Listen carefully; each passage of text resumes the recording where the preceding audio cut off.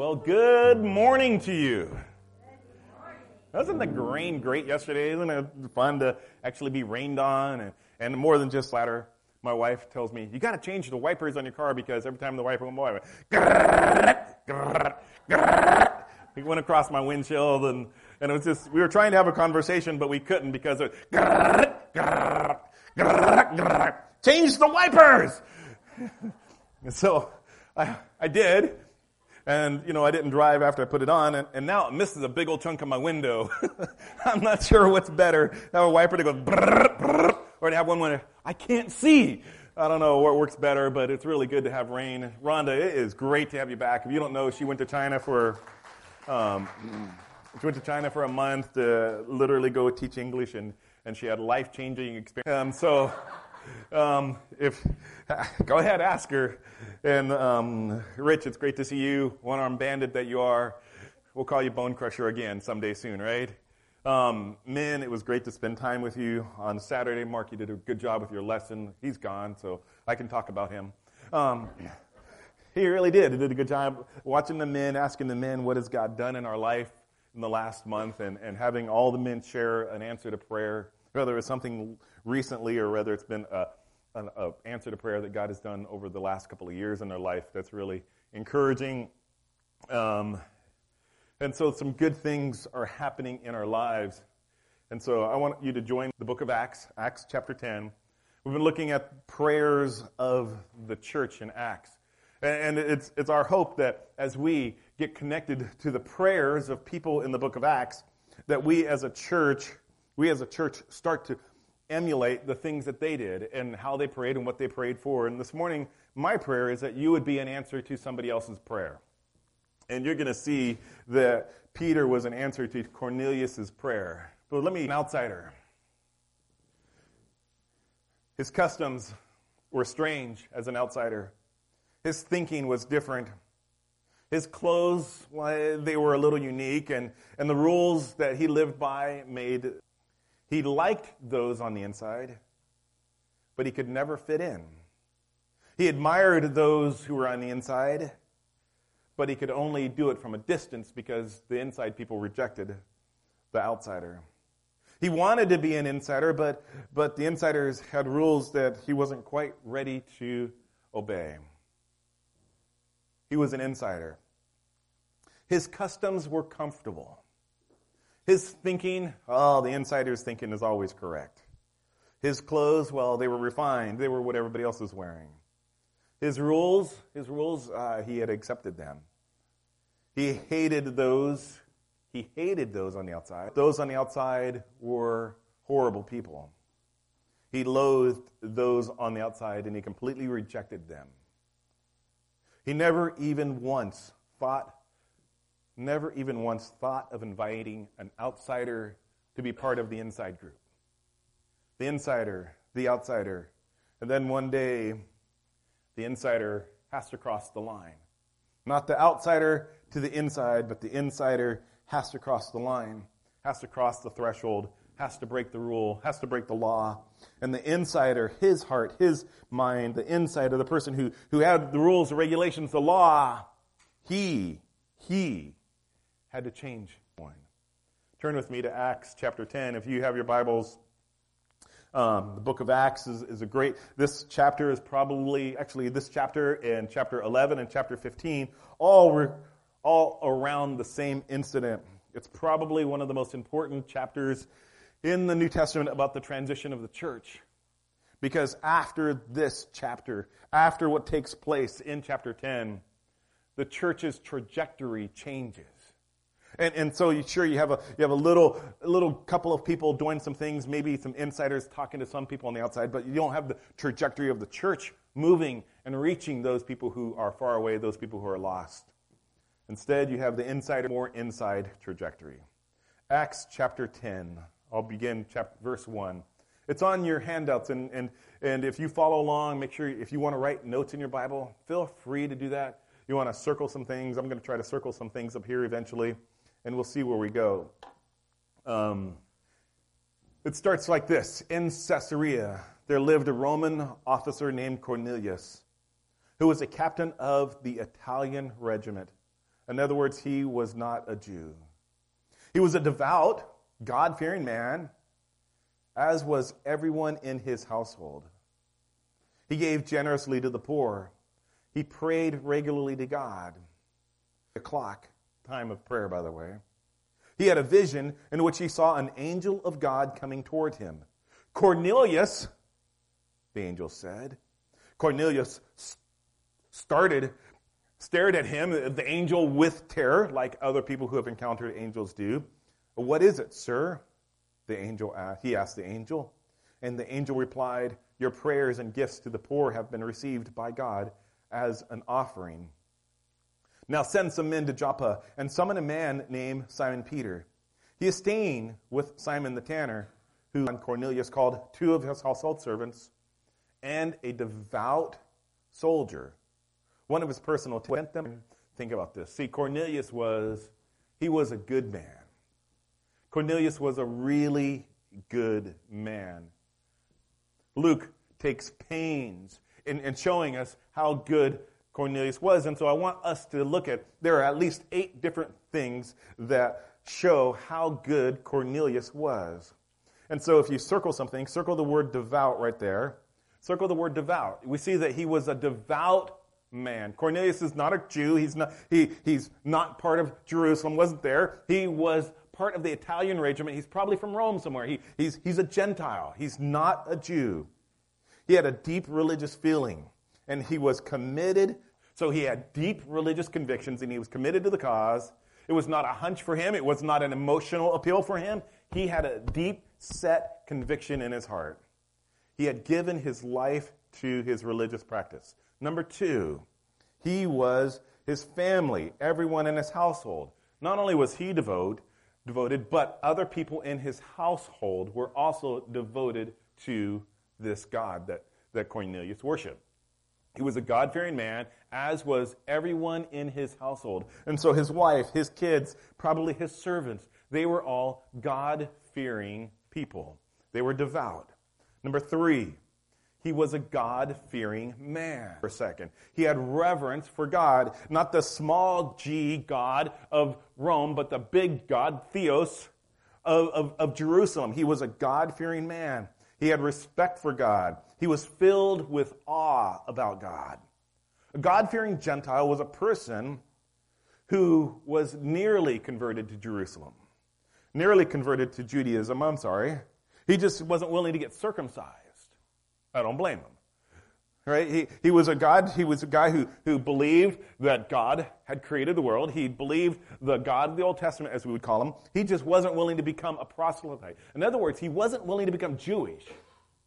He believed in Isaac and Jacob, but he wasn't willing to become an Israelite, a Jew, because of it. Watch this. Well, this is what God-fearing means. And there's one guy named William D. Eisenhower. He wrote an article in Christianity Today called Fearing God. Listen to a quote from him. He says, unfortunately, many of us presume that the world is the ultimate threat and that God's function is to offset that threat. How different it is from the biblical position that God is far scarier than the world. Amen? If we understand that, it gives us great peace. When we assume that the world is the ultimate threat, we give it unwarranted, for in truth, the world's threats are temporary. When we expect God to balance the stress of the world, we reduce God to the world's equal. This is not about, 50-50 God-world. This is not it. Watch this. As I walk with the Lord, I discover that God possesses an omnivorous threat to my ego, but not to me. He rescues me from my delusions so that he may reveal the truth that sets me free. He casts me down only to lift me up. He sits in judgment of my sin, but he forgives me nevertheless. The Lord is the beginning of wisdom, but love from the Lord is its completion. Cornelius was a God-fearing man. Number 3. Number 4, he gave generously to those in need. So circle the word generously. He gave generously. And so Cornelius just wasn't a God-fearer. He acted, he gave of his resources. Generosity was a truth, a hallmark in Judaism. So look, generosity is a high value to the Jews. God gave generously. He created the world, and he made the garden, and then he told Adam and Eve, go, take care of the garden. In other words, I've made this world for you to take care of and to watch over that. God is a very generous God. He's blessed Abraham so that Abraham could be a blessing. God is amazing in his generosity. He gave his only son. He's forgiven us of our sins. God is huge in his generosity. Generosity is looked highly upon in the book of Proverbs.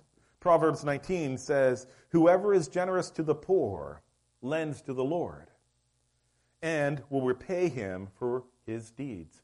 Whoever is generous to the poor lends to the Lord. Here's Cornelius. Here's a guy who doesn't belong within the Jewish religious system, and he's giving generously to the poor. And it says, and the Lord, and listen to how the angel answers in a minute. Generosity is an act of worship. Have you ever thought about that? Your generosity towards the poor, your generosity towards God is an act of worship. Sometimes we take the offering and it's just something that a church does. No, the church has multiple ways for us to connect with God. We do it through prayer. We do it through songs. We do it with sermon. And yes, we do it through faithfully being able to generously give back to God, because generosity is an act of worship. Psalm 54:6, with a free will offering, I will sacrifice to you. Not a required offering, but with a free will offering. Offering over and above whatever God would ask. It's my free will, generosity, God, to you. With this generous offering, I will worship and I will sacrifice to you. I will give thanks to your name, O Lord. And we see that Cornelius was a generous man. Number 5, he prayed to God regularly. Here's a guy who wasn't willing to become a proselyte, yet he's praying to God regularly. What's it say? He gave generously to the poor, and he prayed regularly to God.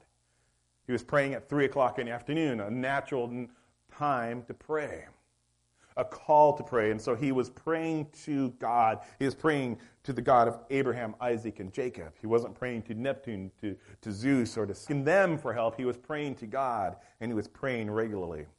Number 6, he was visited by an angel. He was visited, look at what it says, and he saw an angel of God coming toward him. They underline that. Note this, because all of a sudden, Cornelius becomes one of a handful of people who have this encounter with God. We know that there are other ancient patriarchs that had encounters with God.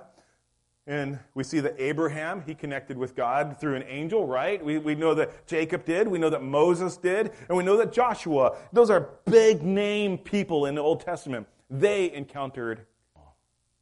And now, in the New Testament, the book that Luke was writing, Luke wrote the first gospel, the Gospel of Luke.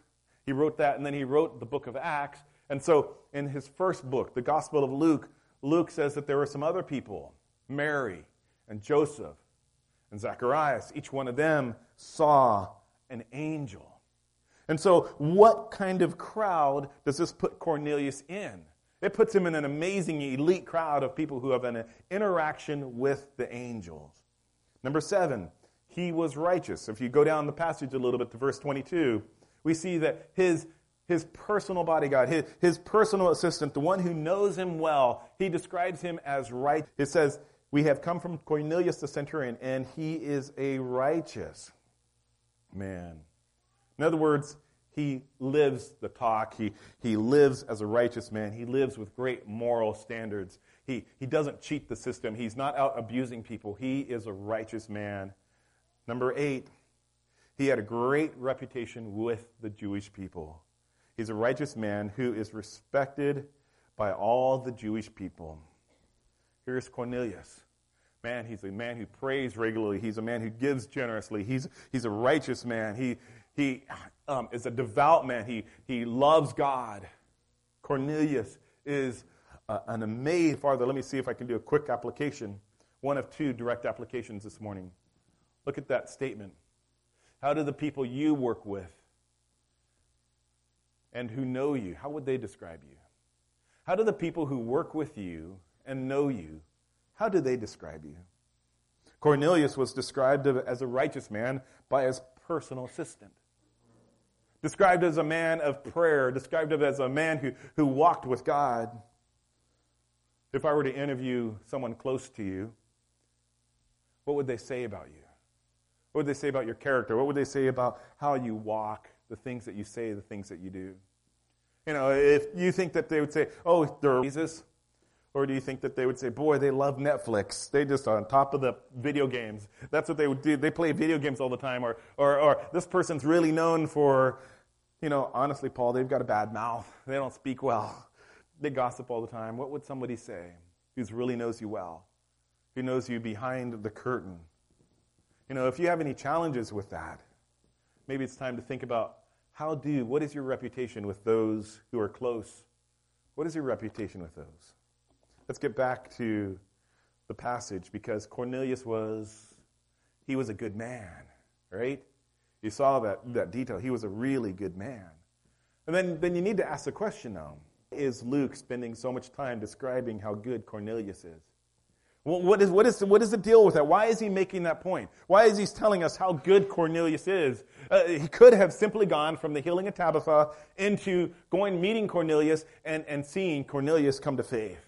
There has to be a connection into why eight different adjectives describe this guy, or 7 plus his family. What is the truth? What is hidden in here? Well, I think if you go to Acts chapter 9, at the end of Acts chapter 9, 2 incredible things happen. One is Peter is walking, and there's a paralyzed man, and Peter prays over the paralyzed man, and then the paralyzed man begins to walk. Pretty impressive. Suddenly, he's staying in Joppa, and a gal named Tabitha, she gets sick and she dies. And then they hear that Peter is also in Joppa, and so they send for Peter, and they say, Peter, will you come pray for her? And when Peter gets there, she is dead, and people are mourning, and Peter gets in the room, and he says, Tabitha, get up. Echoing the very same thing he saw Jesus do to a young boy. But Tabitha, get up, and Tabitha comes back from the dead. Pretty impressive. He's about ready to equate the faith of Cornelius, the Gentile coming to faith, as equal to the paralyzed man walking, to the dead person coming back to life. They all three work together. In fact, here I did a little parallel so you can see the similarities here. Tabitha in chapter 9, verses 36 through 42. Tabitha did good. She helped the poor. She was loved by others. She sent for Peter. Peter prays for her, and she comes back from the dead. The same things. Watch this. Tabitha did good. Cornelius was good. Tabitha helped the poor. Cornelius helped the poor. Loved by others. Loved by others. Sent for Peter. Sent for Peter. Peter prays, and she comes back from the dead. Peter joins. He doesn't really quite pray. He says, why'd you send me here? And they receive the Spirit, and he is, if you will, he is raised from the dead. Amen? Okay, last week, if you're new here, I gave the church permission to say amen. And so right now you've been very quiet. I know it's rainy outside, but let's make some noise. Is it not as important that Cornelius accepts Jesus as Tabitha comes from the dead? Amen on that. You see how important this is? In fact, if you will, text-wise, the amount of ink that Luke put on this passage and what happened to Cornelius is significantly greater than that of Tabitha. Maybe 2 paragraphs for Tabitha. 2 chapters. All of chapter 10, part of chapter 11, 15, where there's contention of what's going to happen when the Gentiles are now coming to faith. And it is because of what happened in chapter 10 that the council says, well, if the Holy Spirit came upon them, we can't stop them. No, we're not going to put any things on them. And so structurally, it is significant in the fact that Cornelius is raised from the dead spiritually. See, Cornelius was a good man. Thank you. He was a really good man. Peter was spiritually stuck, and he needed to get unstuck. Peter, as Jesus was closing down his ministry, he had risen from the dead. He was going to give the Great Commission to the disciples. And I think in Peter's mind, he thought, okay, it was about the Messiah, Jesus the Messiah. And Jesus says to this, he says, all authority in heaven and earth, Matthew 28, has been given to me. Therefore, go and make disciples of all nations, baptizing them in the name of the Father and the Son and the Holy Spirit, and teaching them to obey everything that I have commanded you. And surely I am with you always, even to the end of the age. And Peter thinks, okay, I'm going to tell all the Jews about Jesus. They're going to see that their Messiah came. And he is stuck thinking that the Messiah has come only for the Jews. Imagine thinking, okay, I'm going to take the message. And so he does. He gets a paralyzed man, Jewish. He gets a Tabitha, a believer, a Jewish believer. And he struggles just simply to enter into the doorway of a Gentile. And you can see that Peter was stuck. And so God has to really unstick Peter. And so he does this. He gives him a vision, a visitor, and a vaulty-face moment. I love that word. I found it looking for a V word, okay? Got visitor and vision. What can I do for V? And vaulty-face. I was telling the worship team about this word. It means a moment that is an abrupt and complete reversal of attitude, opinion, and passion. I think we need some vaulty-face moments in our life. Where we have a reversal. We're going one way, and God wants to smack us upside the head and say, you got to change. And he does so. Yes, he does so in multiple ways. Watch this. About noon the following day. Now we're in verse 9. About noon the following day. So Cornelius had the vision. Cornelius says, hey, guys, can you go get this Peter? I don't know who he is. All I know is he's staying with Simon the tanner. I don't know anything about that. Okay. They go off. It takes them about a day to get there. Peter is going to be praying on the roof of a house. And he came, and Peter became hungry. And he wanted something to eat. And while the meal was being prepared, look at all the details that are there. He's hungry, and while the meal is being prepared, he fell into a trance. And I asked Aaron if he could get me a sheet with some live Aaron wasn't able to get me a sheet with live animals. Because wouldn't that be the coolest thing to have some snakes in here and to have some alligators running around in the church, a sheet coming down? You're going, hey, that's a little bit crazy of an illustration, right? And so a large sheet came down to the earth by its four corners, and it contained all the four-footed animals as well as the reptiles and the birds.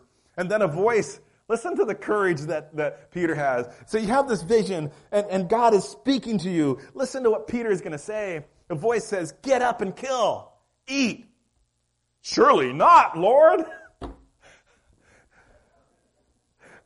No.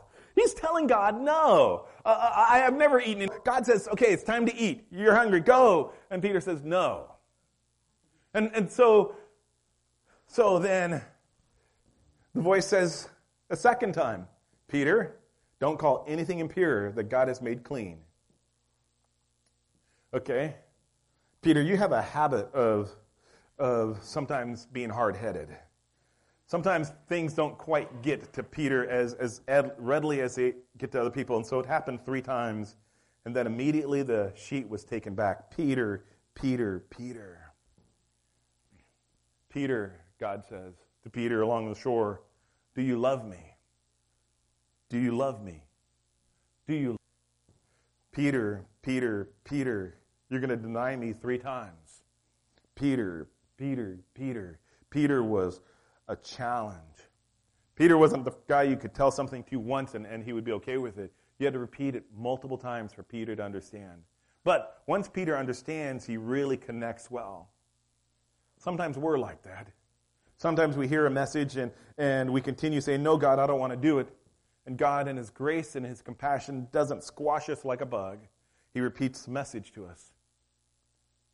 And then he repeats the message to us. And hopefully, by the 3rd time, our heart is softened, into which we get to do. At the end of the sermon, I'm going to give you something very simple to do. I'm going to ask you to make a commitment to do it.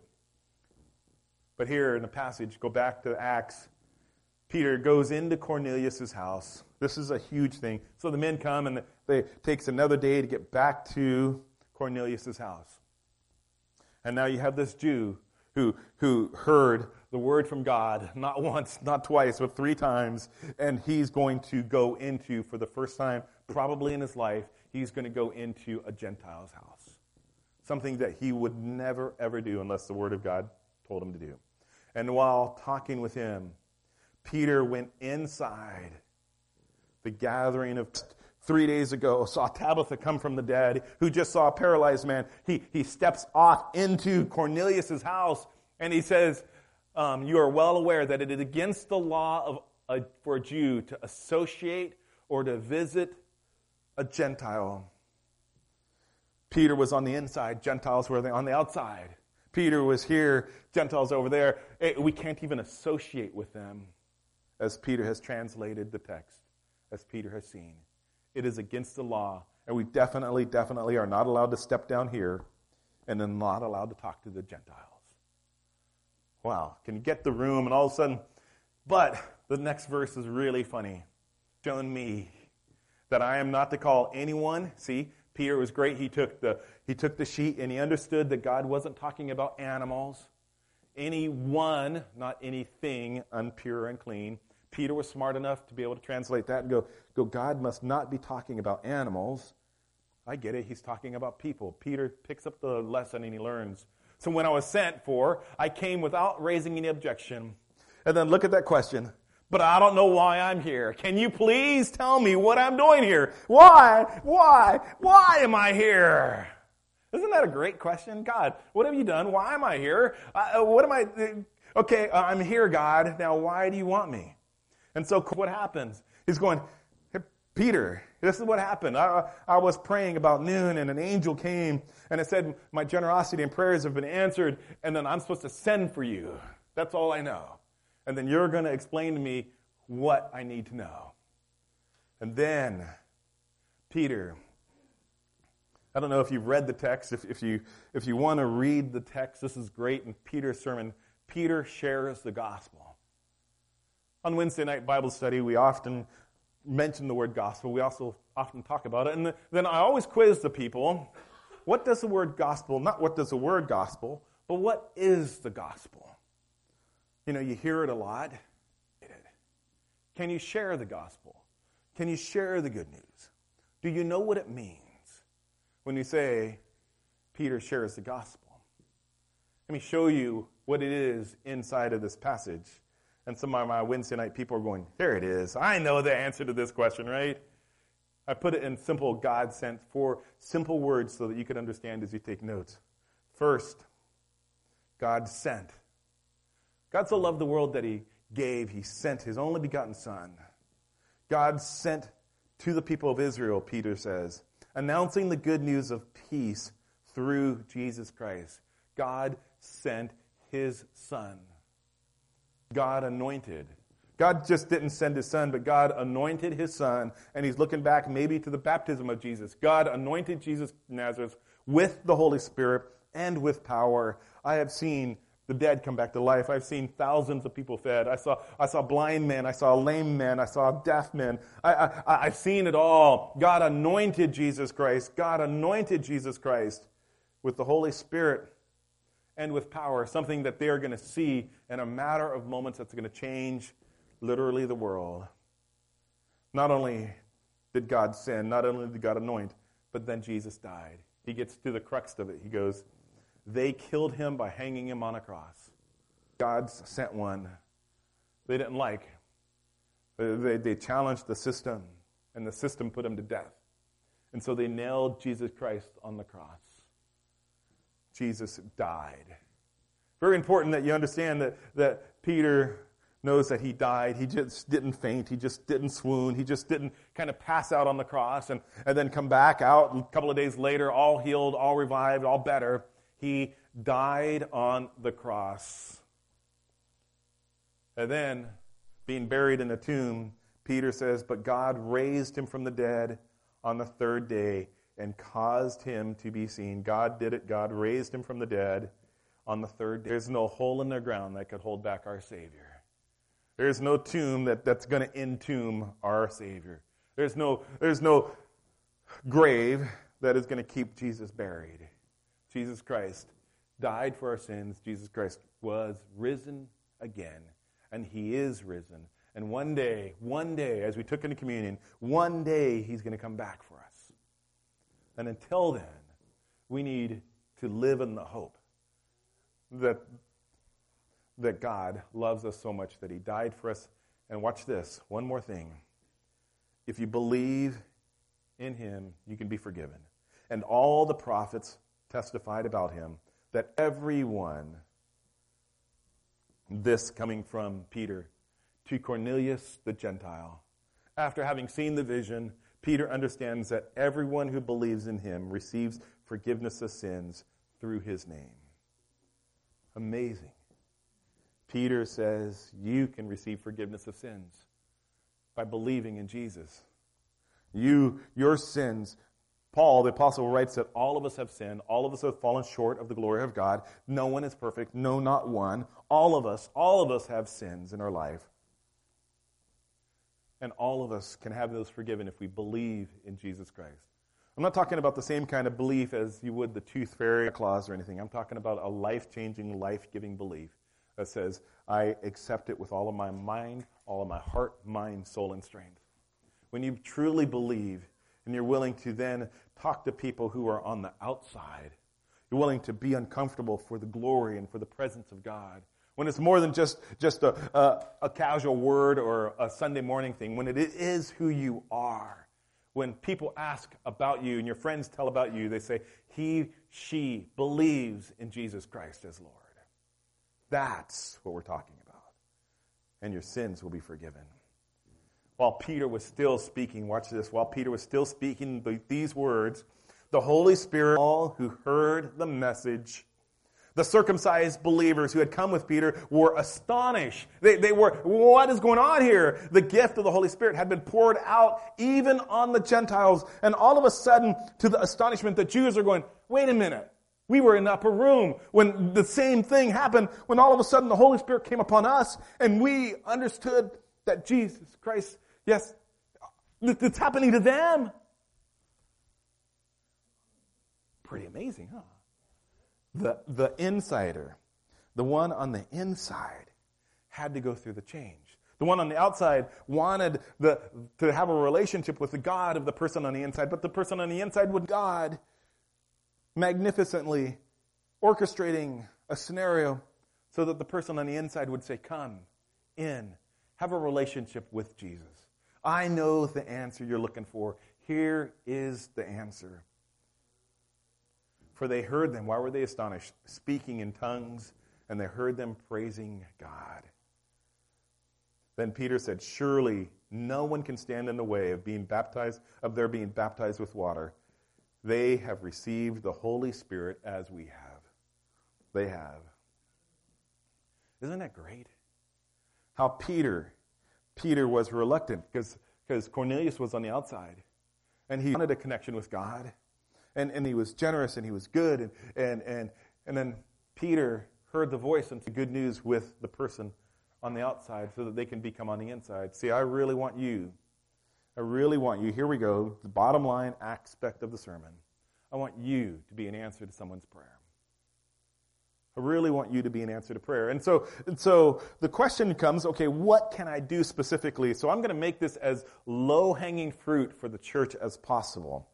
And so I thought of this illustration, and imagine one day a little puppy. You're walking down the road. And as you're walking down the road, you're just minding your business, and the cutest little puppy that you've ever seen towards you.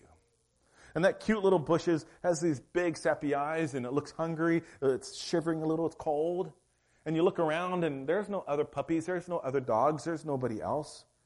And what do? Do you say, oh, that's a good little puppy, and you keep walking by? Or do you actually stop, and you pick it up, and you go, oh, little puppy, you need a home. And maybe your home, you can't find a home for it. Maybe you can't bring it in your house, but truly you will take care of that puppy, right? And truly you will find a home for that puppy, correct? Okay, what if you're not a dog person? What if you're a cat person?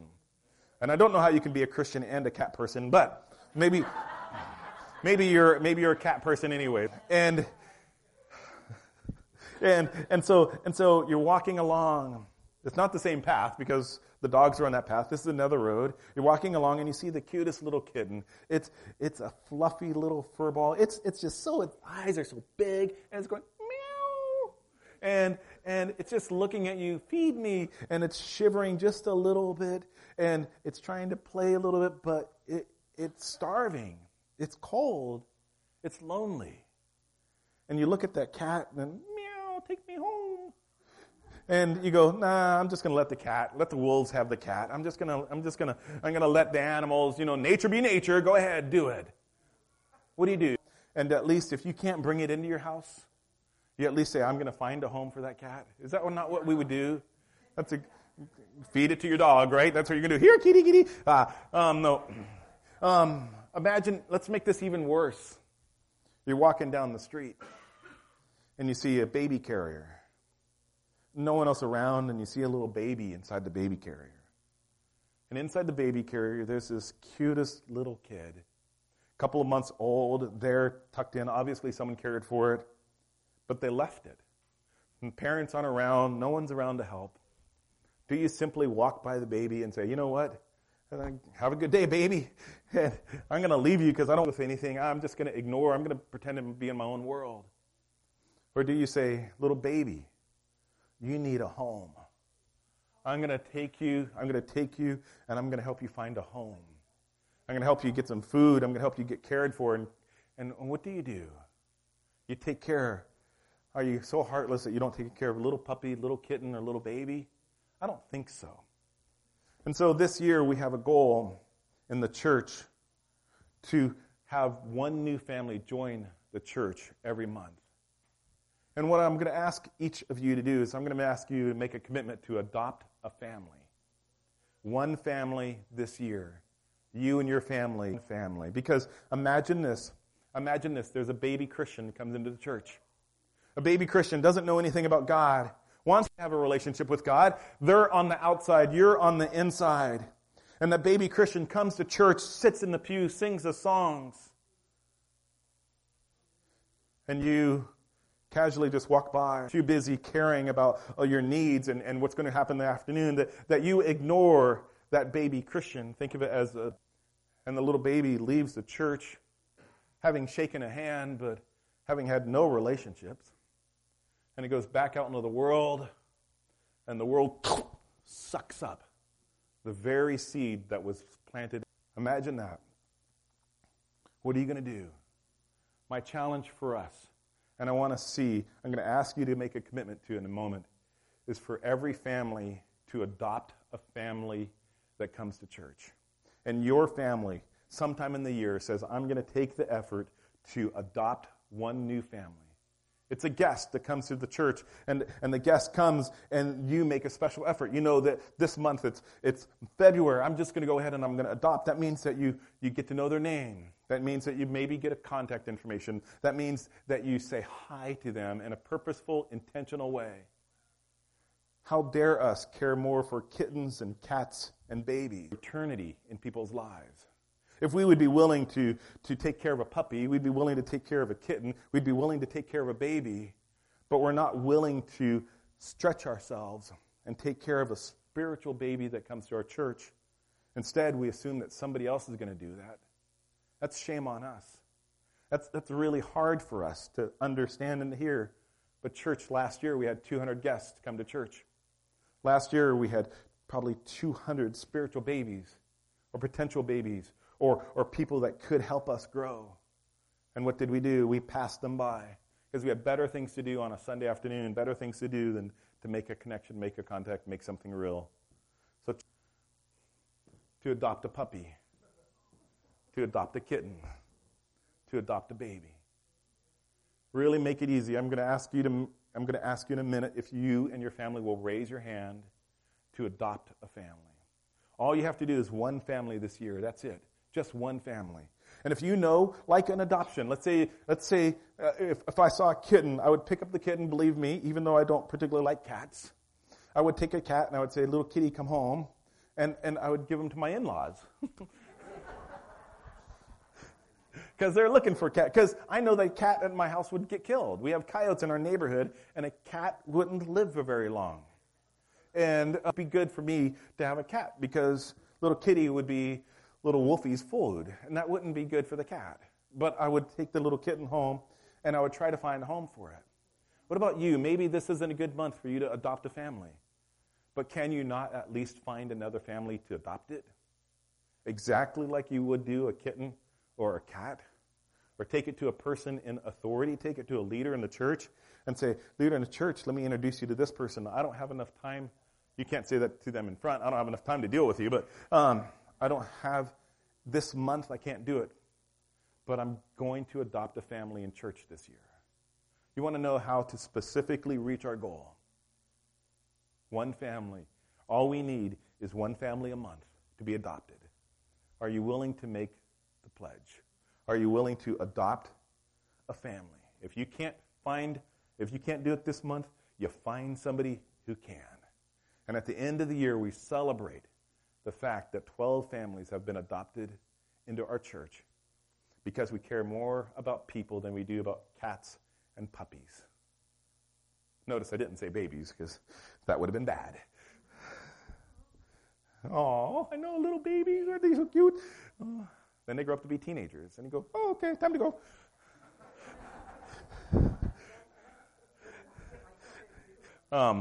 So, what I need from you is a commitment.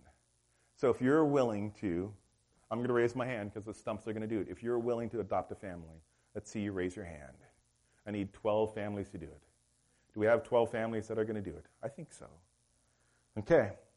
You just made a pledge between you and God that you're going to spend time when someone comes to church. It's going to be your quest. You're going to think of them as either they're a cute little puppy or a cute little kitten. You're going to think, my quest is to see that family gets adopted. Because we're tired of seeing little babies come, hear the word of God, and go out back into the world, and the seed gets sucked up and killed. Right? Let's see a revival break forth. We're obedient to what God has called us to do. Let's be an answer to Cornelius' prayer. Let's pray. Lord Jesus, thank you for this morning. For these men and women, Lord, who've just asked. And they said, Lord, they're willing to adopt a family. So, Lord, we just give you praise and honor and glory for the result of that. As these men and these women think through what it means, Lord, bring the right people at the right time. There are some people, Lord, I know that are cat people. So they need some cat people to come into church. So, Lord, may they be an answer to the prayer. They need some people that are going to love them, care for them, and nurture them. Thank you, Lord, for this opportunity to sleep in the hearts and the lives, not just of us, but in the Corneliuses that you're going to bring to us. In your precious name, Jesus, we pray.